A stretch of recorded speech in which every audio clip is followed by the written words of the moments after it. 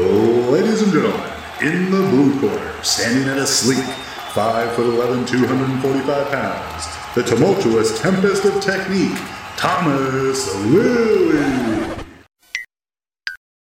And in the red corner, at a curvaceous 5'11", 315 pounds, the jovial juggernaut of judgment, John Cheryl Sheridan.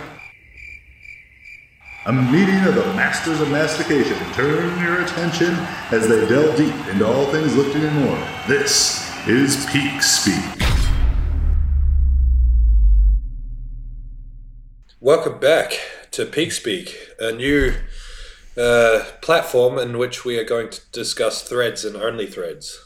Exactly. And there will be no posting of images or video or images of text, which happened like within 24 hours of me signing up to that platform.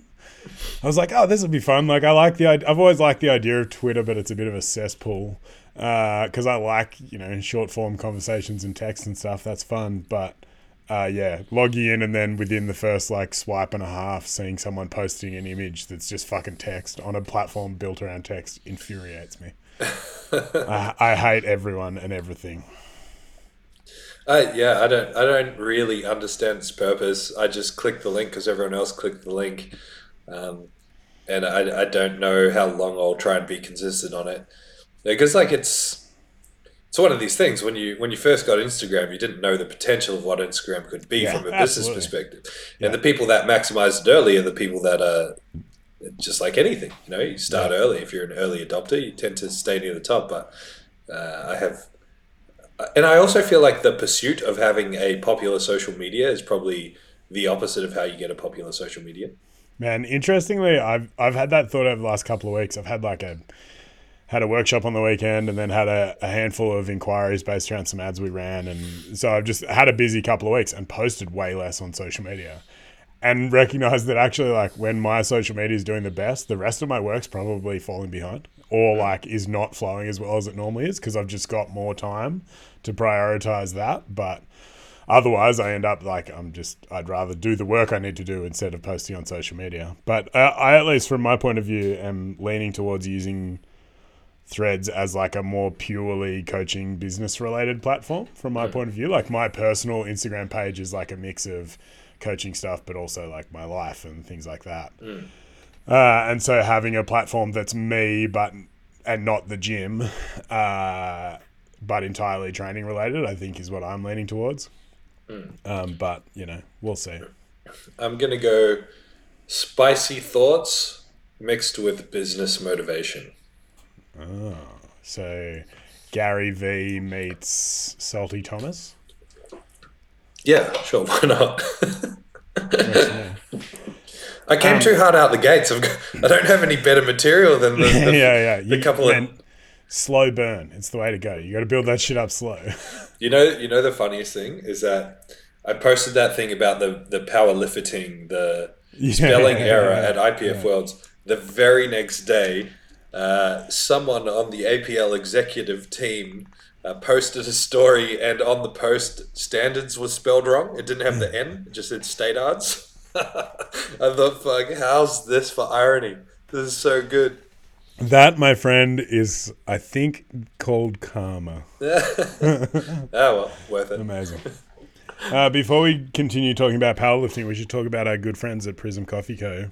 Absolutely. And their delicious coffee bean supplies and how you can get your hands on them from the internet. And they arrive at your house in the form of coffee beans ready to be ground and brewed and drunk. That's what you do with coffee, isn't it? Yeah, I guess I'm drinking some right now. Listen. Sounds delicious. I'm going through far more coffee than I normally would because my in-laws are in town and it's a frustrating experience. Understandable. Yes, you win some, you lose some. But anyway, use the code PEAKSPEAK. Save yourself some money on coffee from our good friends at Prism Coffee Co. How's things down in the land of Burleigh? Yeah, good, man. Like I said, had a workshop over the weekend. We had 8 people for the workshop, and it was a really cool group of people who'd all had sort of some lifting experience at varying degrees. And all got a lot out of it, I think. And a few of them are signing up for the powerlifting course, like our Prepare to Powerlift, which is sort of the next step after our one-day workshop. Is you do the workshop and then you get a chance to sign up for the 4-week course that runs into our novice comps. So yeah, that'll be sweet. And means we'll get a pretty good group for that, which is always really fun. And yeah, otherwise things are just chugging away. Awesome. Yeah, no significant complaints really, which is nice. Amazing. How about you? How's life? Life is good. Things are good, I think. Got a Wales. Your patient is recovering? Patient, little boy's recovering. Yeah, he's back on his feet. Going to Wales, abandoning him again next month to build another gym.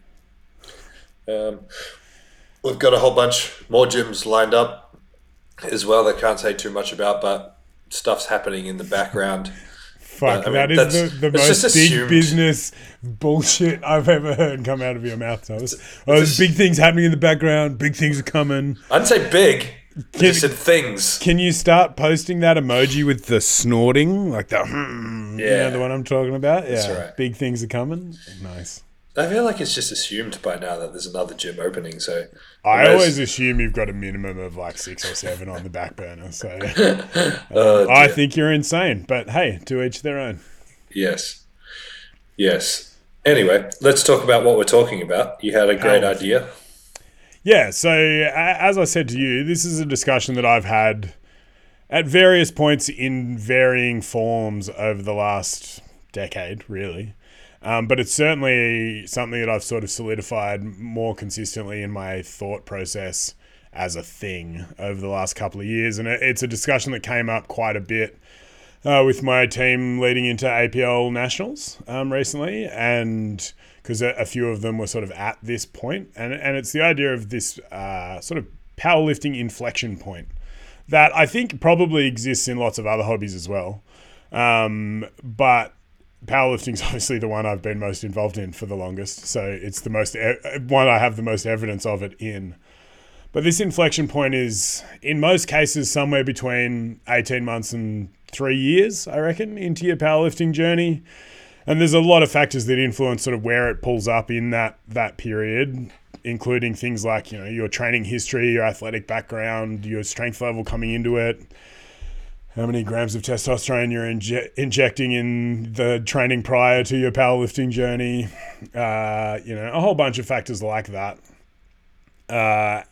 And ultimately, everyone goes through, I think, this point at some point in that 18-month to 3-year window. And it's this point where you've kind of exhausted all of the, I don't like the term beginner gains, but those sort of relatively linear early gains that happen through just getting better at doing the thing by doing the thing.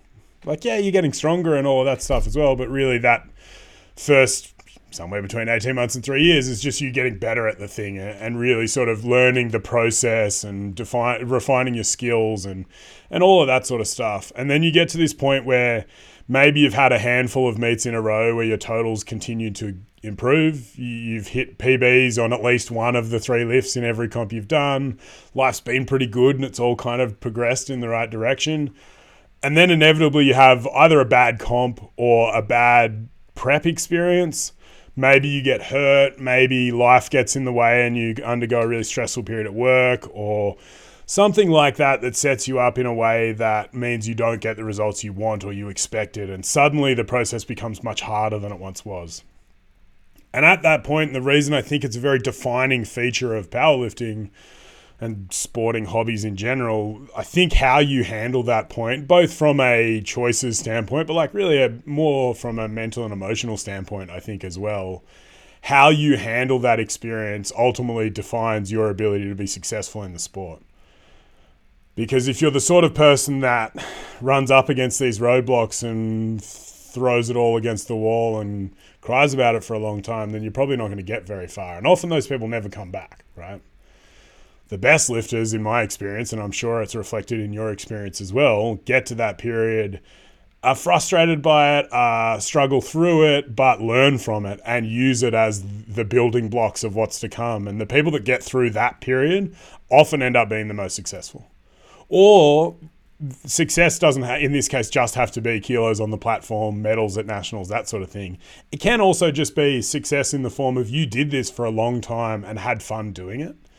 Because I think too often we talk about success like this as purely, you know, you were setting records, being the best, that kind of thing. And for a lot of people, that's actually not a realistic version of success because you don't have the genetic talents to be that person or the life circumstances. So it's okay to define success as you got through that 18-month, 2-year, 3-year window, learned a lot, and then continued to be a part of the sport. Because I'm sure anyone who's been in powerlifting as long as we have can name hundreds of people who for 2 years were going to be the next best thing, who we've never heard from again, right? Mm-hmm. And I think a lot of it is about how you respond to that powerlifting inflection point.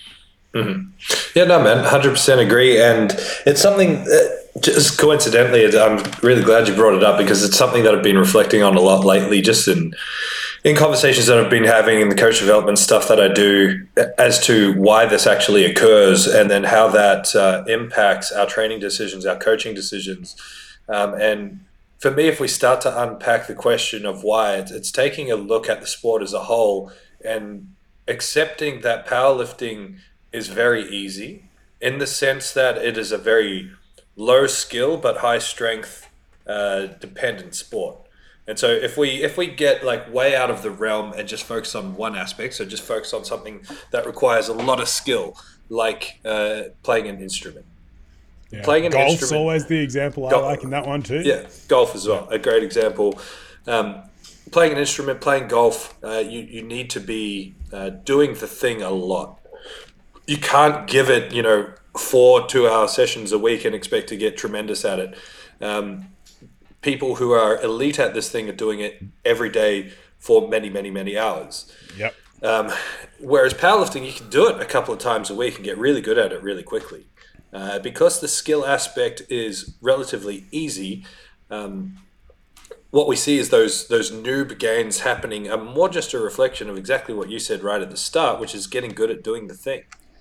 And because you tap out of that really quickly, it then becomes a realization that getting strong is the hard part of powerlifting. Yeah, fucking oath. And it's hard because it's slow. Yeah. And the more like generationally we want everything straight away, the more frustrated people are going to get with it. And it creates, like, when you start a new pursuit that is high skill, you go through that inflection point very early. If you don't play piano and you come over here and I try to teach you playing the piano every single day, you'll get really fucking frustrated with it really quickly. However, if you get past that point, you learn to just grind through and deal with the failure and deal with the difficulty and the repetition of it all. Whereas with powerlifting, you don't hit that point until you're pretty good at it. Like maybe not pretty good on a world stage, but pretty good by where you started. And so it's like you're grinding away for 2 or 3 years. You're like, this is easy. I got this. And then that point hits. You're like, what the fuck is going on? The world is maybe I'm not supposed to do this. And so you're automatically clouded because you probably haven't experienced this up to this point. So not only is it very unexpected, it's also just a bit of a shock to the system.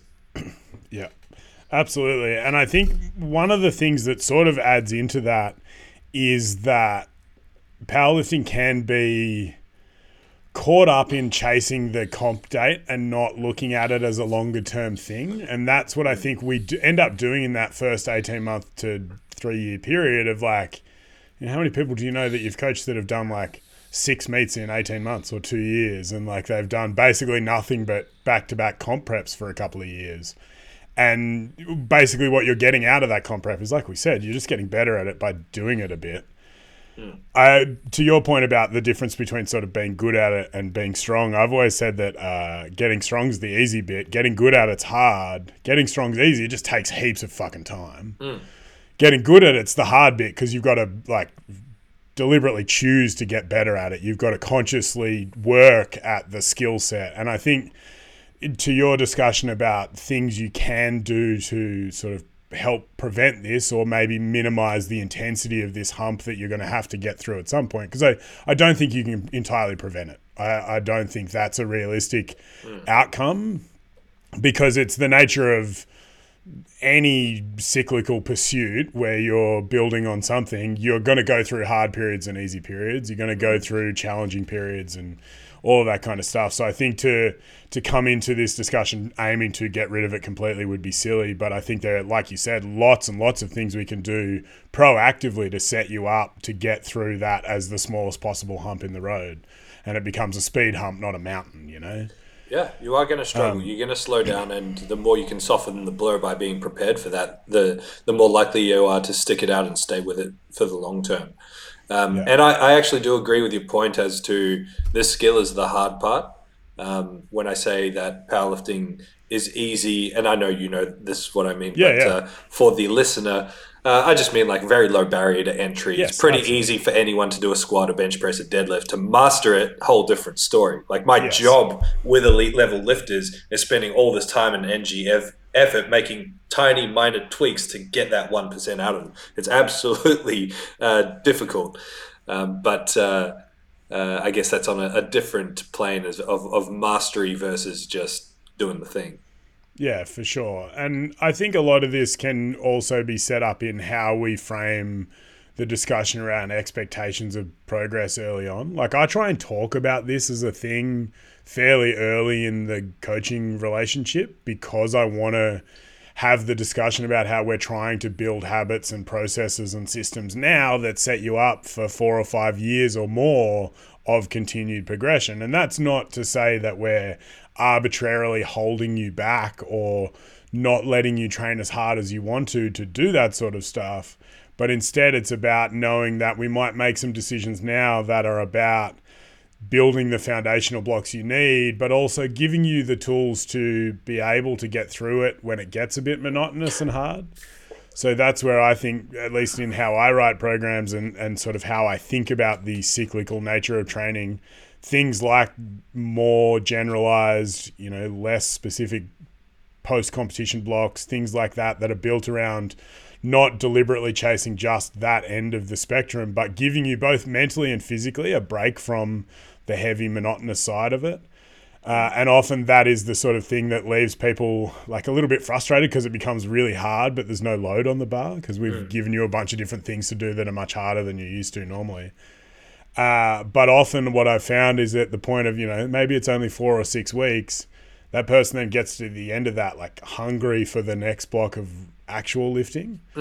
And I think there's lots of strategies around how you set up the cyclical programming structure and how you talk to people about these discussions that will help minimize the impact of that hump by giving them the opportunity to pull back a little bit, or in some cases forcing them by just pushing them backwards a little bit in terms of away from the specificity side and towards a bit more general build the base. Especially if you're the sort of person who got into powerlifting as your first athletic endeavor. Because if you get into nothing but powerlifting from the jump, 4 or 5 years in, you're going to very quickly realize you've completely exhausted any skill development you have left in a training context. And suddenly you just hit a massive brick wall because there are all these other athletic capabilities that are non-existent in your life. So I think there's a lot to be said for developing that early in someone's process. So it becomes just an accepted part of how you build a training program and momentum over a series of months and years as opposed to days and weeks.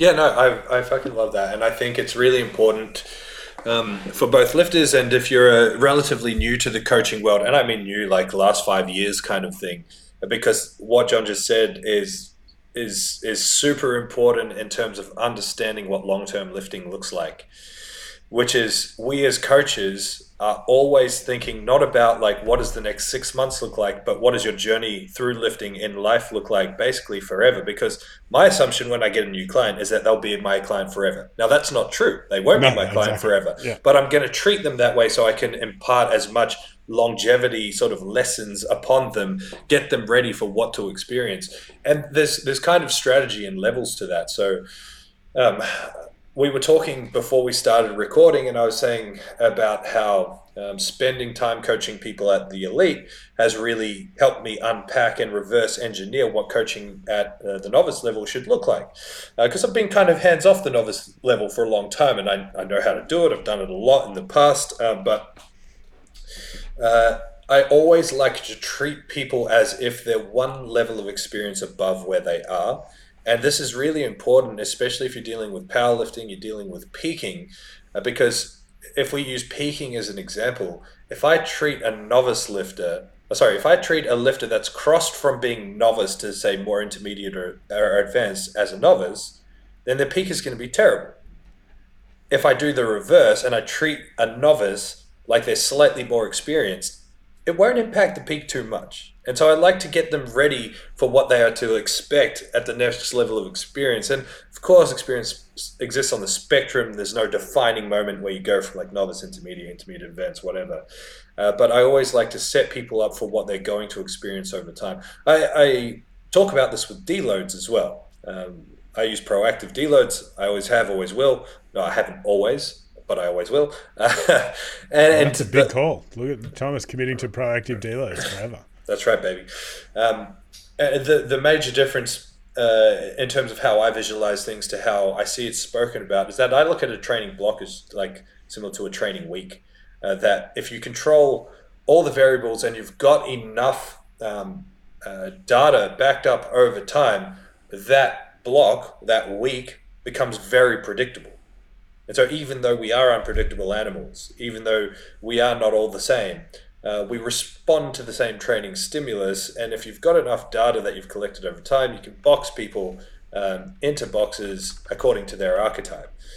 So when it comes to a novice, sometimes they'll say, oh, I don't feel like I need a deload right now. I'm like, that's cool. Let's take it anyway. Because now we've got the data of you felt good. We can play around with some variables within that sort of training block and we can make it harder next time. But it also sets you up to expect what the process is going to be like. And a part of that is we don't know if one more training week would make you need a deload. I don't see it as a waste of time. I see it as gathering data so that the program for them becomes really time efficient moving forward. Yeah, absolutely. It's just two ways of looking at the same thing, basically. Yeah, for sure. I have a couple of points. One, to sort of build off what you're talking about there, one of the things I say at the powerlifting workshop I do, so like it's called a powerlifting workshop. It's about powerlifting. So we go through squat, bench, and deadlift. You know, we talk about theory, then we talk about the technique side, and everyone does some practical lifting, and it's a proper thing. But the first part of the sort of intro discussion I have is framing the discussion that today we're talking about powerlifting, and I'm going to talk to you about powerlifting like all you want to do is be the best powerlifter in the world. And I will at various points flag moments where this discussion doesn't have to be taken to the same level of nuance and intensity if you're not trying to be that. And, you know, in the group that I had, no one was. They were all relatively early in their journey and none of them had the genetic capabilities to be amazing based on what I saw. That's not to say they couldn't, but, you know, you never know. And the important thing is that you can have that discussion at a high level, but if you can't then talk to someone about like why the discussion they read on the internet, which is especially common in that sort of early, you know, late beginner, early intermediate lifter who's like hungry for information and following people on Instagram and reading threads. Is that what we're calling them? Their posts? Are they threads? I don't know. Anyway. And doing all that shit that means they're getting a whole bunch of opinions from people without the context that those people have broadcasting their opinions. And so suddenly their heads are swirling with all this extra information. But if you can remember the point you were trying to make, John, this podcast would have been a lot fucking better. What am I talking about? Early in the journey, being exposed to information, deloads is what sparked it. Oh, yeah. I mean, it's mostly just about the discussion of being able to scale that conversation. Like, yeah, we can talk about the nuance of this technical aspect or something like that right now, but actually maybe the discussion about the nuances of high versus low bar position isn't the right discussion for you right now because we put you anywhere near a low bar position and your squat goes to complete shit. And we could spend some time working on just that aspect of it, but certainly in a group setting like this workshop, I'm more inclined to be like, okay, well, let's talk about that at a later point, but for now, focus on let's just get the most consistent squat we can with the time we have. And I think recognizing where you're at with the conversation with individual clients also is going to help that as well. But to your point about the defining point of transitioning from beginner to intermediate and beyond, I actually think this whole discussion is that defining point, right? Like I would consider that to be the point that defines or delineates the difference between a beginner and an intermediate level lifter. Because if you can get through that point and continue, I'd call you an intermediate, regardless of your actual strength levels. Because you can be a fucking 1,000 kilo totaler and still be a beginner in my eyes. You were just really fucking strong when you got into the sport, right? That person could still have 2 meets in 18 months and then never be heard from again because they didn't make it through this inflection point of getting better and continuing the process.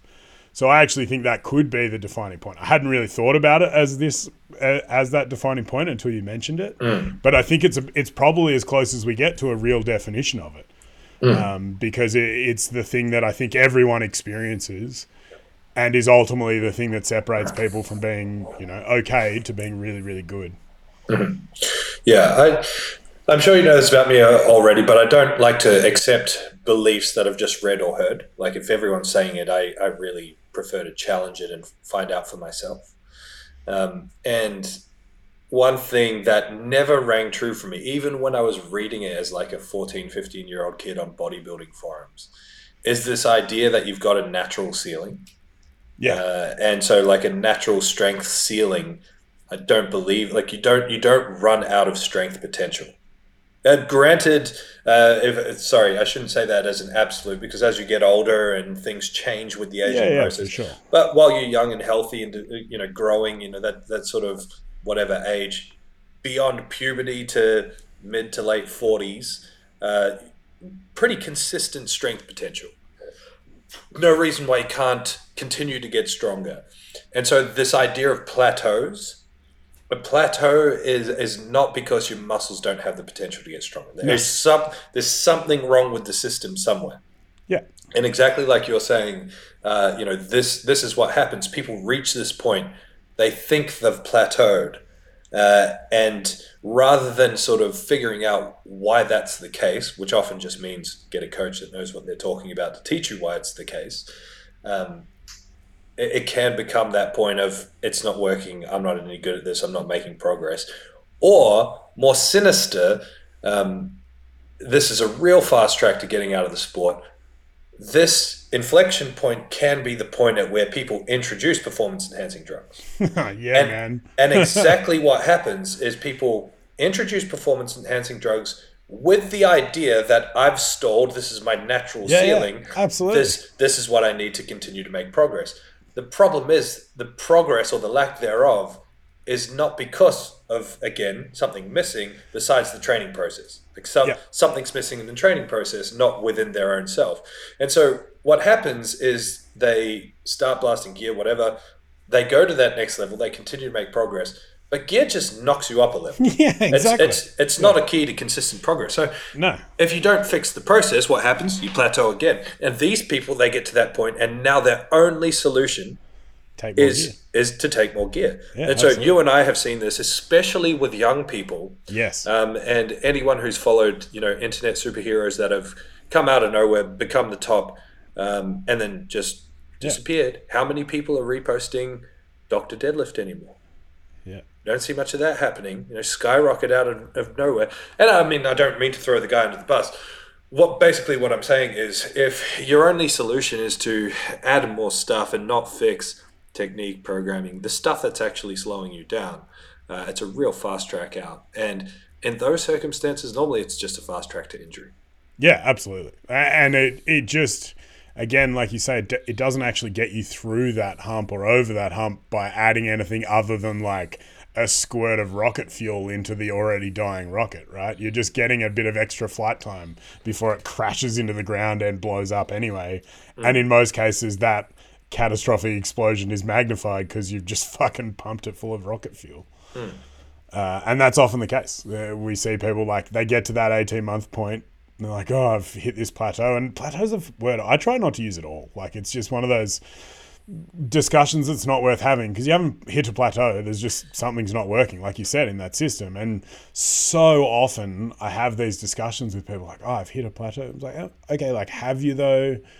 Talk to me about like, what are you doing? Oh, like I sleep 6 hours a night. I train for 3 60-minute sessions and I eat cheeseburgers for breakfast. Cool. You haven't hit a plateau. There's just a whole bunch of leaking holes in this system that we could like very simply plug and get more out of it.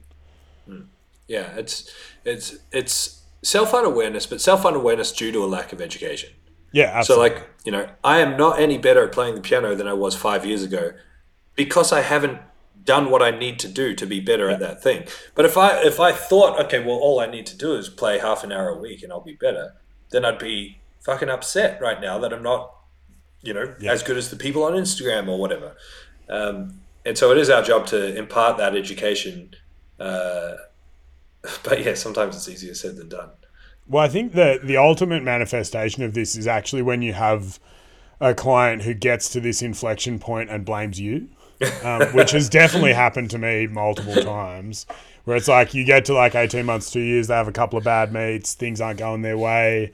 And like the whole time you're having conversations around like, hey, here's some lifestyle factors we probably need to address. Like, talk to me about what's going on here. Like, oh, you know, your life's going a bit crazy. We probably need to pull back a little bit. And these conversations often, in my experience, start as like a subtle undertone of a conversation I'm going to have. And my intensity and commitment to that conversation has to increase over time because the underlying problem hasn't changed. That person's still crazy stressed and is trying to do an unmanageable training schedule and all of this kind of stuff. And they get to this point and it all fucking explodes. And then suddenly it's like, I feel like this coaching thing isn't working. It's like, well, okay, fair enough. Like, yeah, that's definitely partly on me for not having a process to communicate that effectively enough. But until you can highlight that discussion with people and be like, hey, here are all these things I've been saying for 3 months about how like you could get more out of this process if you did these things. And if you're not going to buy into that, that's fine. Like, you know, you can lead a horse to water. You can't force it to drink. But that's always for me the funniest part of this discussion is like, oh, you are actually, and maybe it's not funny. Maybe I actually just genuinely feel sorry for you for not being aware enough to recognize that like you play a role in this relationship as well. Like when you externalize all of that blame on me, the coach, and the program and the system or whatever, or the fucking federation or the referees or whatever it is you're blaming it on, you lose so much opportunity for growth, right? And then still, I have these conversations. I know they're coming because you can often see them coming a month or two in advance if you're good at what you do as a coach. You know they're on the way out and it just kind of happens. And there's not a lot of point in trying to fix it at that point because it's too late.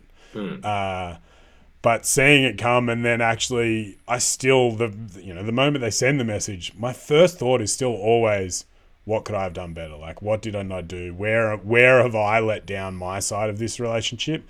Even knowing that they, like, having miles of evidence that they have not done their half, it's still an opportunity for me to get better and to improve my systems and do all of those sort of things. And I think this is the same thought process that should be something you're aiming for in an athletic pursuit or any pursuit, really. If your goal is to get better at it, you need to be thinking critically about how you can get better at it and looking at the bigger picture of your whole life and how it pertains to that, not just your training in a vacuum. And you know, you don't have to live and breathe in the gym and do all that shit on the level if you don't want to, but you've got to recognize where training and your priorities sit and how that aligns then with your expectations of results. Yeah, no, I love that. And I think, you know, we as humans have an automatic tendency to look for something or something to blame when things don't go our way, and it takes a lot of time and skill and energy and effort to go within and be, you know, take that ownership that you're taking and say, okay, what could I have done better? And it can suck as a coach. What's really cool and rewarding over time, like you said, we can see these conversations coming from a million miles away. Exactly. We've built in contingencies to make sure that we're laying the foundation of here's how it all works, here's what to expect. If this isn't happening, you're not going to make progress. So very rarely do I have these conversations anymore where someone's directly blaming me for their lack of progress. But what I love is having a client for an extended period of time, maybe it's even years, where for while I'm with them as a coach, they're struggling with things. Life stuff happens. They have a baby, they lose their job, whatever. They have massive interruptions, they get injured, and I'm able to keep them in the sport and keep them going. Maybe they make little progress or no progress, and they're self-aware of all the stuff that's happened around them, and then they stop coaching, and then they go on, and I see them 6 months later, and they're kicking goals. Because if I hadn't set them up, if I hadn't given them education, if I hadn't been able to help them see why things weren't working at the time, maybe they would have quit, and maybe they would have Yep. never fulfilled what they were hoping to fulfill. So, yeah, I love that shit when people, even once they've left me, when they continue to make progress or make progress that they haven't made in years, and not because our system failed, but because Yeah, there was yeah. stuff going on in their own life. Yep. It's a real testament, and I'm sure you've had this. It's a testament to you if they've just continued stuck around, continued Man, stuck out.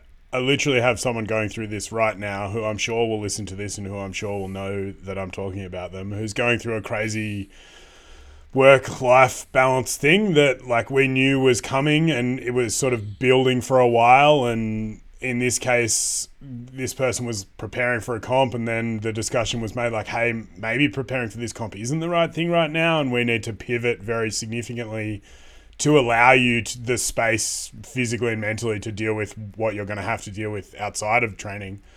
And to have continued to have that discussion over the course of like several months while this person's going through all of this, in a way that some weeks the discussion is like, hey, I'm just checking in on you. I know you probably didn't do any training this week, and that's okay, but you know that I'm thinking of you and I'm here and we can do stuff if you need it and that sort of thing, to giving them ideas for here's just like a way to squeeze something in. Like it's a bit of a loose framework for a session. It doesn't have to be about making progress, but it's about recognizing where you're at in your cycle of life right now, and that you can't prioritize training to the level that I know you want to, and I know you want to be really good at and you want to be pushing hard, but it's not the right thing, because we're now at a point having a discussion about, hey, look at where you are now, and yeah, you're not as strong as you were, but 6 months ago when we had this discussion, you could have very easily tried very hard to continue pushing towards a competition. And I promise you that what you've gone through would have been significantly harder if you were also dealing with the self-implied pressure of trying to perform in a training setting. And so as a coach, having, like you say, that relationship that allows that person to trust you enough to take your encouragement to step back and to change the direction a little bit, because you take into account their entire life and their entire existence as a person. Like that's what fucking coaching is, right? That's, I said over the weekend, and it's sort of in my now list of formalized coaching principles. It's the first thing in the list: coach humans, not machines, because it's so much more than just sets and reps and weight on a bar and all of that kind of stuff. And this whole discussion, I think, is sort of framed by that idea of, you know, the BPS model, the idea that you've got to look at the human as a whole human, not just as a series of joints attached to a barbell lifting fucking weights. Yeah, love it. No, I think that's a good place to end. Sweet, man. Love Thanks it. for hanging out, friends. See you all soon. Bye. Boo.